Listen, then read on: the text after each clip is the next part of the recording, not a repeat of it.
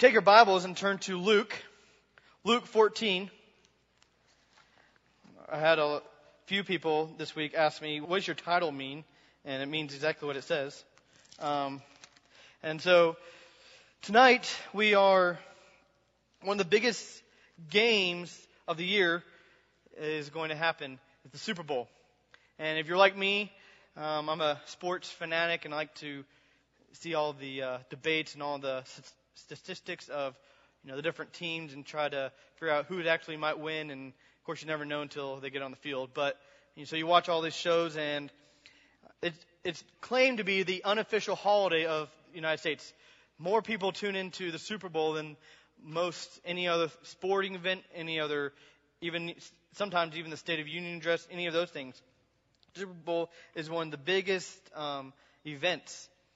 It is the second biggest day for pizza. And so if you like pizza, don't order pizza today because it's going to be a long time. So all those things. But most of these NFL players have been playing pretty much their whole life, devoting themselves to the game of football. They started probably in Pee-wee football and then moved to junior high, high school, college, and then on to the NFL. Obviously, you always hear stories of different people who went different ways, maybe started in soccer and went to football or something like that. But out of the 10,000 seniors who play high school football, only 215 will ever even make it to the NFL roster. That's 0.02% of the people who play football every year, and that's the seniors. And only 9,000 of them who make it to college, only 310 even sniff the scouting combine. And that's to see if you're even good enough. And then I looked up the average year for an NFL player is 3.5 years. You always see the players that played for 14, 15 years. And, I was probably one of those kids who said, I want to play professional sports when I grow up. And your parents just look at you like, that probably won't happen. I mean, very rare does it happen that you play professional sports. In order to even be able to play, even in varsity level football, you have to be pretty committed. When I played football, it started with weight training and with constant weight training off the season. You're almost busier on the off season than you were during the season. And then you would be always conditioning, always keeping your body in shape. There would never be a time when you shouldn't be in shape. In fact, at our school, they would tell us to take track. That way it keeps us in shape. Or do other sports. That way it keeps you in shape. Whether you're good or not, just keeps you running, keeps you motivated, keeps you in shape for the next season. And then when practice starts, usually starts in about mid-July. And I was from Kansas, middle of Kansas, and that's about 90 degrees to 110 degrees, and then about 90 to 100% humidity. And so you're in the sweat, and you're just going through the getting in shape process of football. And those are always not as fun as the games, but they're necessary things. And so I would wake up at 4:30 every morning and go for a 2-day practice. And we would go from 5:30 to 8 o'clock practice, and then school. Then after school, we would go and practice for another 2 hours. And we would do this up to the first game. And it cost a lot of what I wanted to do. If I wanted to go hang out with friends, I didn't have the time to go hang out with friends. I was busy playing football. Or if I wanted to do certain activities, I didn't have time to do that because I was busy doing football, either weight training or whatever it may be. I also had to give up certain foods. I can't tell now, but I did have to give up certain foods then. But we live in a postmodern world. And if we do not know what that means, it means that there is no absolute truth. Or actually, it means that there is no absolute... What truth is what you think truth is. So my truth is different from your truth. So it's absolute in my mind, but not really absolute at all. You can't say there's really no such thing as truth in the postmodern world. But even in the church, we have a postmodern influence. A lot of us in the church say, well, I interpret it this way, you interpret it that way, and we'll just, agree to disagree. But there are many things in scriptures that we can't disagree. And Bible study 101 says that there's only one interpretation for all of Scripture. And so, now, doesn't mean I have the right interpretation, doesn't mean necessarily someone else has the right interpretation, but it means there's only one. And so when you hear multiple interpretations of Scripture, you need to put a red light out, because you need to find the consistency of what God's Word is saying. To give you some examples of this postmodern Christianity, if you want to call it, that has influenced the church, here's a couple of quotes from well-known preachers, speakers that would claim to be Christian. One says, loving God, loving yourself, and loving others. That's their motto. Sounds okay, maybe. But how about this? Do all you can to make your dreams come true. You can be happy where you are. Choosing to be positive and having a grateful attitude is going to determine how you're going to live your life. If you give $10, then the Lord will bless that 3 times more, and you will have $1,000. If you give, then you will have health, wealth, and prosperity. A.W. Tozer said this. If you would like to reference it, it's actually on the front of your bulletin. But A.W. Tozer said this. It is either all of Christ or none of Christ. I believe we need to preach again a whole Christ to the world. A Christ who does not need our apologies. A Christ who will not be divided. A Christ who will either be Lord of all or will not be Lord at all. Christ, God in the flesh, came down out of heaven voluntarily, lived a perfect sinless life. And at times, even his closest friends would dismiss him or not want to be next to him because he would say radical things. He was seen as a heretic.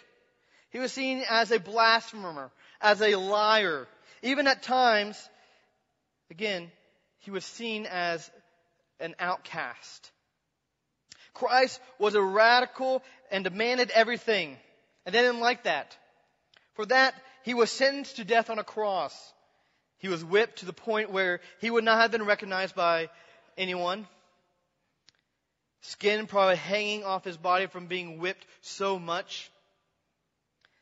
There was spit in his face. And no one, not one person ever said, wait, don't do that. They just let it happen. He had no allies. He walked the streets with a cross, dragging behind him, yet he was so weak that someone else had to carry it for him. They put a crown of thorns on his head and drove it into his scalp. They drove nails into his wrists, and he hung on a cross, suffocating to death. One of the worst ways of being killed at that time.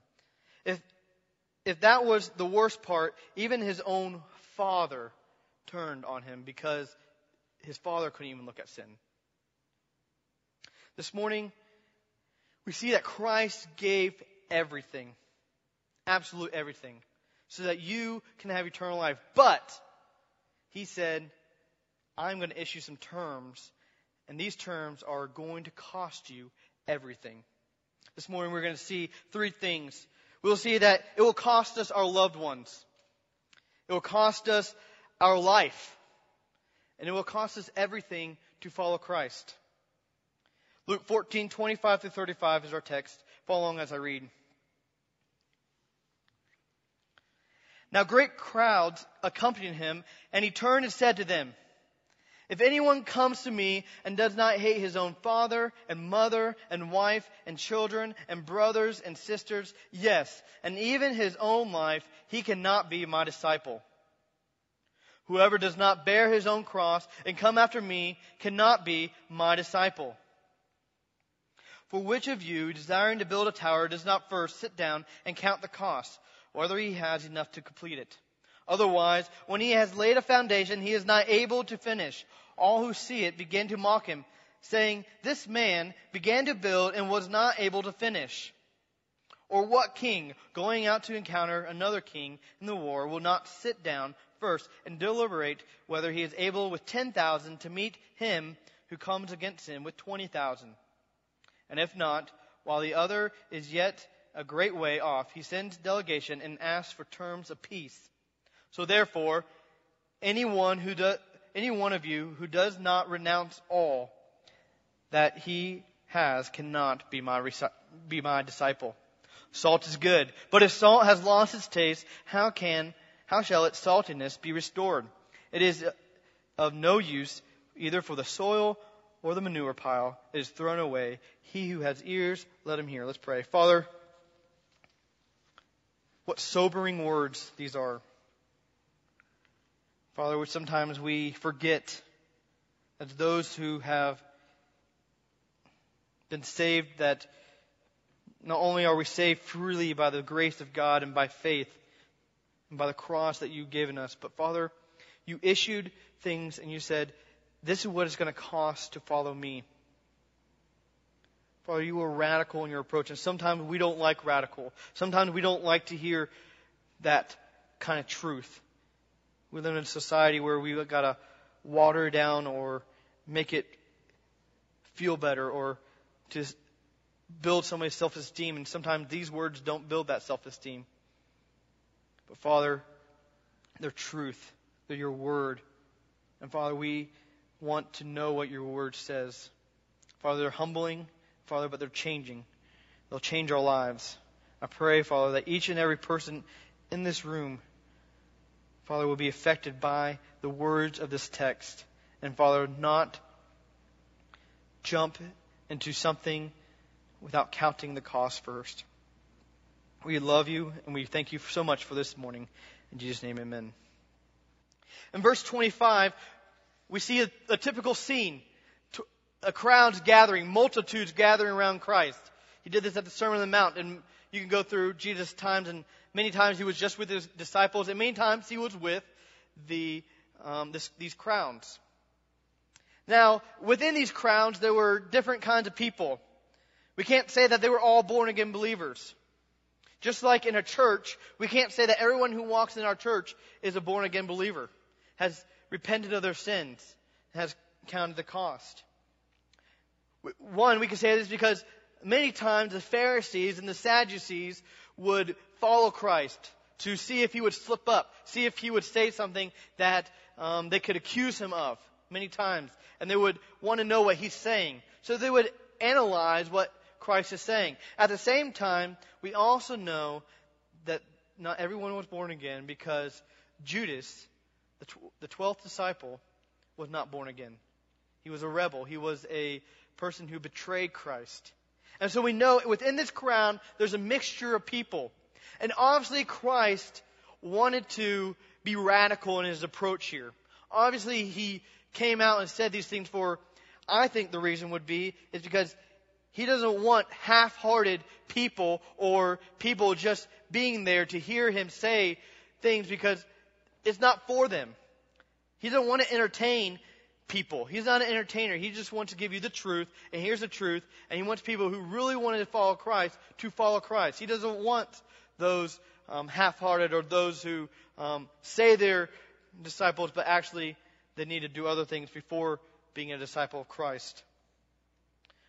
Christ here was turning around and was about to lay out some terms. And these terms were not to be questioned, reasoned, or negotiated with. These terms that he was laying out were to, in order to follow Christ, this is what you must do. They were terms that determined a disciple and a Pharisee, a sheep and a wolf, the tenders and the pretenders, the saved and the unsaved, the Christians and the non-Christians. These terms would define Christ's ministry, and he would not back down, and nor should we. The only way we can enter the narrow gate is by the gospel. What is the gospel? The gospel is Christ coming and dying for our sins. The gospel is him being in the grave 3 days, his own Father turning his back on him. The gospel is him resurrecting on the third day for our sins, conquering death. The gospel is saying that he's going to come back. The gospel is also living a life worthy of the cause. What's the cause? This. This is the cause. I don't know necessarily, we all have different reasons of being at church. Some of us, we love the church because that's where we get fed and that's where God's Word is. That's where God's people are. Some of us become come because it's a social exercise. Some of us come because it's required of us. Some of us come because that's where my friends are. Or some of us come because that's just what I do. J.C. Ryle said, conversion is not taking someone in an armchair and taking him easily to heaven. It is the beginning of a mighty conflict in which it costs much to win the victory. So as we reflect in the next 9 verses, let us be reminded that it is our Lord Jesus Christ who set these terms. Not me, not anybody else, but Christ set these terms. Verse 26 and 27 says, if any man comes to me and does not hate his own father and mother and wife and children and brothers and sisters, yes, and even his own life, he cannot be my disciple. Whoever does not bear his own cross and come after me cannot be my disciple. See, the first thing we see is it costs our loved ones. It's going to cost our loved ones. When we first look at these terms of being disciples, we come to some figure of speech here. Obviously, Christ isn't saying, go hate your father. Go hate your kids. He's not saying that, because that would be contrary, because he said, love your kids, love your wife, and love your husband. But he's saying that using a word or what we call in English, a hyperbole, saying that I want you to love me so much, so radically, that it almost looks like hate compared to any other relationship you have. That's how much love I want you to love me with. In fact, as we read scripture this morning, in Matthew 10:37 through 39, he said, whoever loves father and mother, daughter, brother, sister, son, yourself, is not worthy of me. You must love me so much to where those around you only see Christ. Those around you only see your relationship with Christ. And because of that relationship with Christ, all the other relationships pan out and come where they should be. So, our cost of our loved one. Christ uses this kind of language because he is eager to drive away these uncommitted, these people who are just coming around and just kind of seeing what he has to say. He wants to say, either you are on board or you're not. So I want to really thin out the crowd, to disperse the crowd. I don't want a whole multitude following me because most of them don't even care about following me. They're busy doing other things. Christ must be the center of our lives, and if he is not, then you will not and cannot be his disciple. Christ must be the center, the centrality of our lives. Many of us use the phrase, he must be number one. But really, that phrase is categorizing something. How about this? Christ is the center, and everything that you do is because of Christ. It pans out. He's the center of our lives. Paul does the same thing many times and says, these people will not enter the kingdom of heaven. And Romans 1 says, these people will not. In Galatians 5, talking about the deeds of the flesh, these people will not enter the kingdom of God. 1 Corinthians 6, another list of people who will not enter the kingdom of God. Then Christ adds a little twist to the whole thing. As though it is easy not to give up those whom you love the most, you must also give up your own life. It's so hard to give up our loved ones. So hard to give up those whom we love so much. But it's even harder to give up your own life. Many of us say that we try to be humble, but you know in your inside that you are prideful to the core. And you need to work on. But he said, give up your own life. This statement cannot be made to accommodate the casual Christian, the casual approach to discipleship. He wants disciples willing to forsake everything. This calls for full-scale self-denial, even willingness to die for his sake if necessary. That's where we see the next thing. The cost of your life. It will cost your life. In verse 27, he says, take up your cross. We must take our cross. And this cross does not mean what we've kind of, in our own Christianity, cultural Christianity says, maybe a cross around your neck. This is my cross. Or maybe I got a tattoo across. Maybe that's your cross. Or maybe it's your situation that you're in. I'm bearing this cross, whether it be disease or whether it be a struggle. I have to bear this. This is my cross to bear. Christ is not talking about that here. He's not talking about you need to bear. And many times we read these devotionals that talk about you need to bear Christ, and they go to these passages of Scripture say, take up your cross and follow Him. So you have to take that and just follow Him. No. He's saying radical punishment. Here's what in that culture thought of it. We sang about the wonderful cross. They didn't think the cross was too wonderful. The wonderful cross was when Jesus said take up His cross. Here's what they thought. They thought of a cruel instrument of punishment. They thought of the most agonizing method known to man at that time for killing someone. It was seen as a place for condemned criminals to be posterized and said, if you do this, this is what's going to happen to you.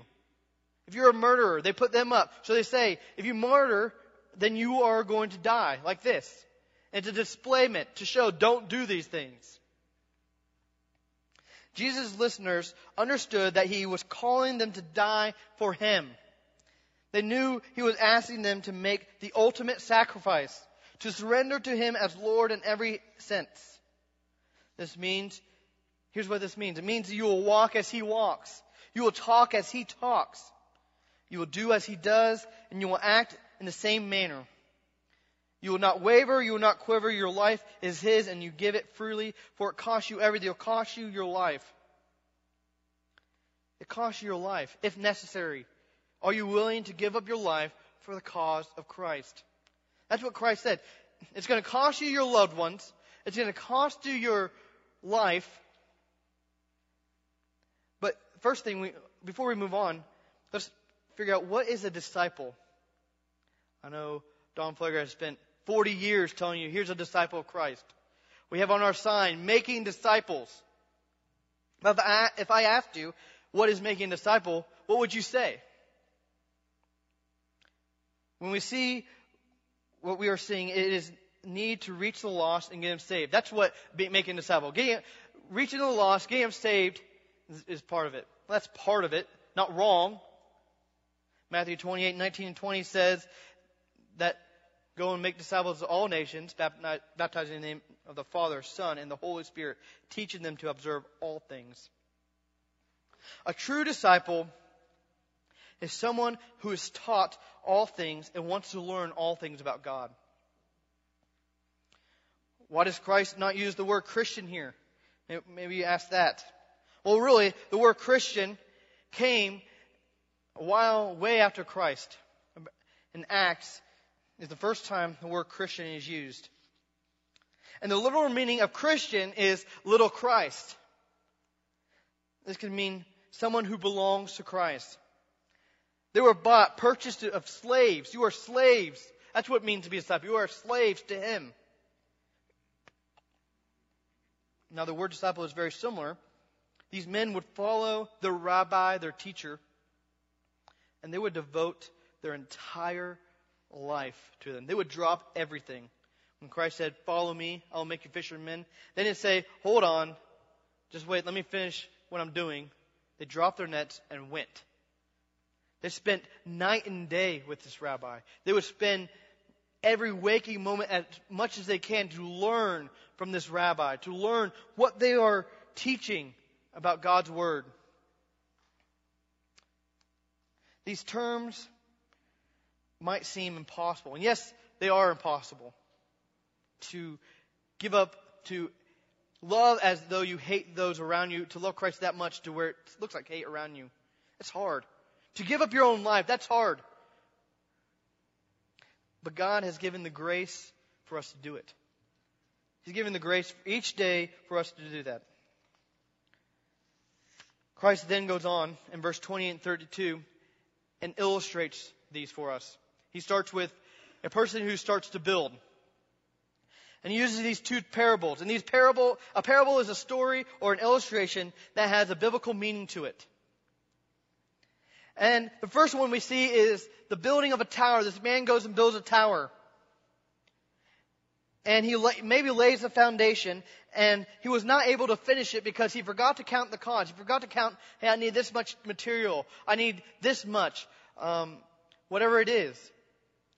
He forgot to count the cost. And many of us have driven by places and seen buildings that are halfway up, and they just stand there for months and months and months, and sometimes years, and you go, why is that building there? It just sits there.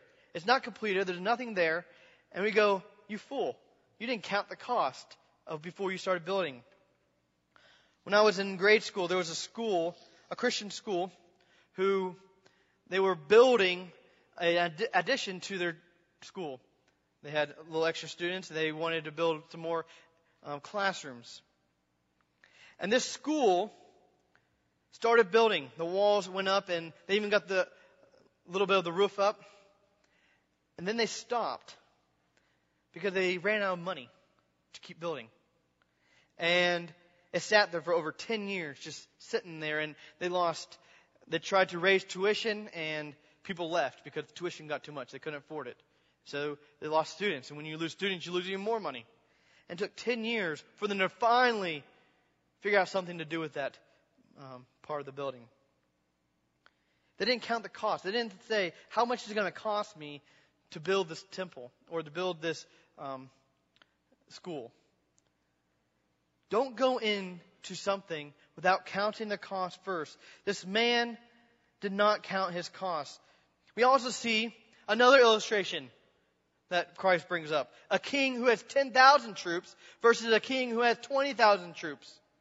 Now we say, well, it's obvious what side you want to be on. And we hope that when you go into a battle or you go into a war, that we strategize what our plan is. Many times, if you are a history buff, you'll read about generals who sat there and strategized of how they're going to go approach this battle or this war. They didn't just go, okay, guys, let's go. And, everybody from themselves. They strategized, figured out what to do. The question is, whose army are you part of? Are you part of the troop of 10,000 or are you part of the 20,000? To count the cost does not mean things are going to be easy. But it does prevent you from being a fool and making the wrong choice. We look at these terms that the Lord has shown us and we say, this is impossible again. If you are one of those, then you probably get it. You probably understand these scriptures because you get that you can't do it. And again, it's God's grace that helps you do it. Jesus here is initiating these terms, and these are radical terms. Radical. Things that most likely in your church, in a church this morning, is probably not preaching these kind of things. They'll back away. They'll actually don't want to preach these kind of, or they'll lighten it up, make it different. But these are what Christ said. To be a disciple of mine, this is what you must do. But you think these are hard. Christ then issues one last thing. He's in verse 33. So therefore, any one of you who does not renounce all that he has cannot be my disciple. The cost is everything to follow Christ. What does this mean? Does this mean that I really have to give up everything in order to follow Christ?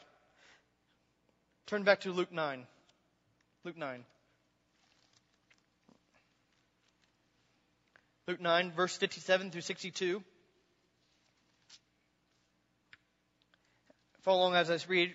Luke 9, 57 through 62 says, as they were going along the road, someone said to him, I will follow you wherever you go. And Jesus said to him, foxes have holes and the birds of the air have nests, but the Son of Man hath nowhere to lay his head. To another he said, follow me. But he said, Lord, let me go bury my father. And Jesus said to him, leave the dead to bury their own dead, but as for you, go and proclaim the kingdom of God. Yet another said, I will follow you, Lord, but let me first say farewell to those at my home. Jesus said to him, no one puts his hand to the plow and looks back is fit for the kingdom of God. Here we are going to see a little of what Christ is talking about. Jesus was again talking to the people, but here in this portion of Scripture, he individualized it. He didn't make it such a group thing. He was talking to specific people. First of all, in verse 58, he said, you must give up all comfort to follow me. In verse 60, he said, let the dead bury the dead. Don't worry about them. Their future's already decided. Don't worry about them. Verse 62, he said, you must give up those whom you love and you must follow me. Mark 10 says the same thing. The man asked Jesus, what must I do to be saved?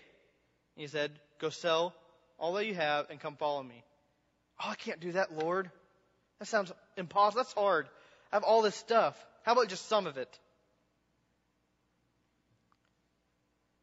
We would say, what does it mean? How do you be saved? You might say, admit. You must admit that you're a sinner. You must believe. We might say, repent of your sins. Pray this prayer. Walk this aisle. Sign this card. Get baptized. That's what saves you.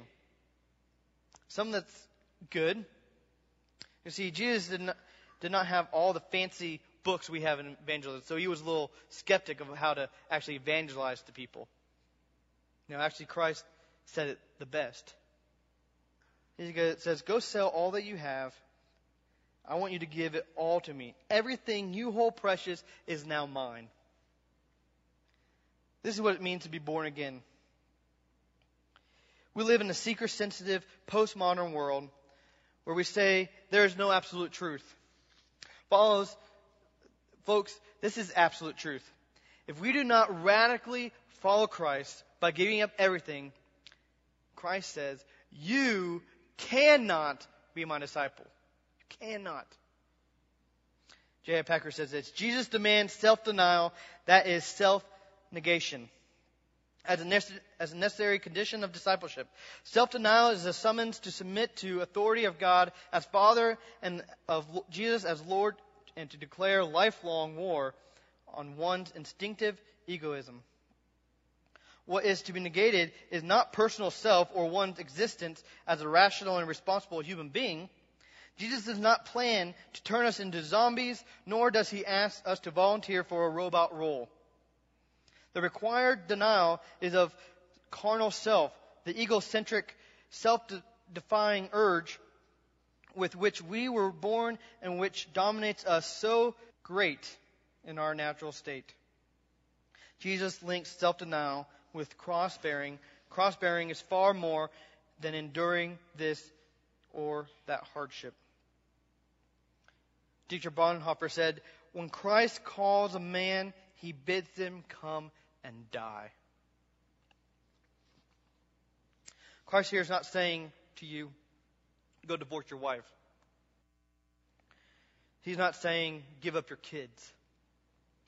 He's saying that he must have preeminent over all things in your life. He's saying he must have the full lordship. From the very beginning, you say, I want to follow you. You give up everything. It's not a gradual thing. It's full, complete lordship over your life at that moment. In order to follow Christ, you must give up all you have. You must give up the life because your life is his life. You must give up your father and your mother because your kids are not your kids. Your kids are God's kids in one sense. You must give up the things you love most, possessions, habits, addictions, because he overcomes those and you are his. You give up everything to follow Christ. You must give up everything to the point that there is nothing else to give. To the point where when you give up all, you say, Lord, all I have to give you is my life. And Lord, I have nothing else to give you. That is what it means to be a disciple of Jesus Christ. It means that if you were the only Christian standing, you would stand. It might mean death. It might mean unpopularity. Sometimes that's even harder. It might mean giving up those whom you love. So, have you counted the cost?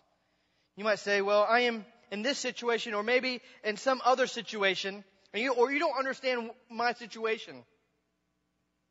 That does not matter. Christ didn't give these terms out based on situations. He gave it out to everyone. And said, by God's grace, you are not here this morning even, but God sovereignly put you here so that you would hear this. so that you would hear that it's going to cost you everything to follow me. And if you do not, he wants to emphasize it, if you do not, you are damned to hell forever. That's the cost if you don't follow me. A man went to a pearl store. There was this great pearl, the most amazing pearl in all the world, and he wanted to buy his wife an anniversary present. It was this pearl. And so he goes to the merchant and asks, how much is this pearl? And the merchant says, well, how much do you have? And he pulls out his wallet and goes, 100, 1,000, 2,000. I have $5,000 in my wallet. All right, that'll work. He's like, do you have anything else? Well, he's like, well, I have some in my bank account. He's like, well, that will work. Please give me that. And then the merchant says, what else do you have? He's like, well, I don't have any more money. Well, he's like, how'd you get here? Well, I have a car. I drove. And he's like, well, I'll take your car. Well, my wife has a car too. I'll take hers too. So you have a wife. I'll take her too. Do you have any kids? He's like, yes. I'll take your kids too. And at that point, the merchant asks, do you have anything else? Well, he says, well, I have my house. He's like, I'll take your house too, in fact. At that point, the merchant says, what else do you have? And the man looked at him and says, I have nothing. It means giving up everything to follow Christ. This is radical. Yes, I know. This is radical. But it's worth it in the end. It's worth following Christ. It's not worth doing the opposite. Because if you do the opposite, Christ is very clear about what's going to happen. It costs this man everything for this pearl. What are you willing to give Christ? It takes everything if you want to follow Christ. Christ then uses one last illustration. We see verses 34 through 35. Salt is good, but if salt has lost its taste, how shall its saltiness be restored? It is of no use either for the soil or the manure pile. It is thrown away, and he who has ears, let him hear. A little background for the salt. You see, in Christ's time, there would be merchants along the road, and they would be selling different things. Fish, clothes, pottery, whatever they would be selling. They would be selling these things. And they would use salt. They would sell salt too. Because salt, we know, preserves things. And the real salt preserves for a long time. Now, what these people would do is they would go get something that would be imitating salt. Be kind of like salt, but actually this salt would eventually lose its flavor. So if you would try to season it or anything, sometimes you get flavorless salt. And Christ is saying that there are people among this crowd, there are people in the church this morning who have not counted the cost. There are people who in this church who are playing some kind of game, who are really might claim to be a disciple, and your whole life you might have claimed to be a disciple, but in your heart you know you are not a disciple of Christ. You have not counted the cost. He then goes on and says, that this is no better than those who are completely deny Him. You know, we sometimes, if you're playing a game, or playing this church game, you're as good as those who don't come. That's what he's saying. He tells them that you are not even good enough, not just for the ground or for the meats, but you are not good enough for the manure part. You are not good enough for the toilet, spiritually speaking, is what he's saying. If you are just playing some kind of game. Then he says, he who has ears, let him hear. Those who understand this parable understood the cost. You see, because they had the ears, they understood it. Some of you might be here this morning, and you have never put your faith and trust in Christ. But first I want to talk to those who have. It's a wonderful thing, and you know the cost it has cost to follow Christ. And you know what? Sometimes we aren't radical enough. And sometimes we have to be more radical. But it's worth it. It's worth it in the end when Christ says, well done, good and faithful servant. But then there's also some people here who have never placed their trust in Christ, who have never counted the cost. Some here who really are looking at their watch and saying, I need to get home, get ready for my Super Bowl party, or I need to, it's about lunchtime. I need to go. Christ has given everything to follow. And he says, all you have to do is have faith in the grace God will save you. But he reminds us it's going to cost you everything to follow me. It's not going to be easy. It's not going to be this easy, glorious road, this open road. But he said, but the narrow gate is open. And it will be open until Christ comes back. But it's still narrow. And many people miss it. It's easier to go the easier way around. The only way we can is by God's grace and dependence on Him to follow Him. We must depend on God's grace to follow Him. The one last poem I want to leave, and when I finish, I would like, I haven't told her this yet, but I would like Kim to come up and play the song, I Surrender All. It's in the hymnal somewhere, Kim. But after I read this, I like to sing that chorus of that song because many times we sing it as maybe a invitational thing, but this is more of a confession. Do we surrender all things to Christ? Do we do that? But let me read this poem to you. It's called I Am a Disciple, and it's by an unknown author. It says, I am part of the fellowship of the unashamed. Out of the Holy Spirit, the die has been cast. I have stepped over the line. The decision has been made. I am a disciple of Christ. I am a disciple of Christ and will not look back, let up, slow down, back away, or be still. I am a disciple of Christ, and my past is redeemed, my present makes sense, and my future is secure. I am a disciple of Christ who is finished and done with low living, sight walking, small planning, smooth needs, colorless dreams, pain vision, worldly talk, cheap giving, and dwarf goals. I am a disciple of Christ and no longer need a preeminent prosperity, position, promotion, or popularity. I am a disciple of Christ and do not have to be first, top, recognized, praised, regarded, or rewarded. I now live by faith. I am a disciple of Christ and lean on Christ's presence, walk by faith, am uplifted by prayer, and labor by His power. I am a disciple of Christ, and my faith is fixed, my gate is fast, my goal is heaven, my road is narrow, and my way is rough. I am a disciple of Christ, and my companions are few, my guide is reliable, and my mission is clear. I am a disciple of Christ, and cannot be bought, compromised, detoured, lured away, turned back, deluded, or delayed. I am a disciple of Christ and will not flinch in the face of sacrifice, hesitate in the presence of the adversity, negotiate at the table of the enemy, ponder at the pool of popularity, or meander in the maze of mediocrity. I am a disciple of Christ and will not give up, shut up, or let up until I have stayed up, stored up, prayed up, paid up, and taught up for the cause of Christ. I am a disciple of Christ and must go until He comes, give until I drop, teach until all know, and work until He stops me. When Christ comes for His own, He will have no problem recognizing me. My title will be clear. I am a disciple of Christ.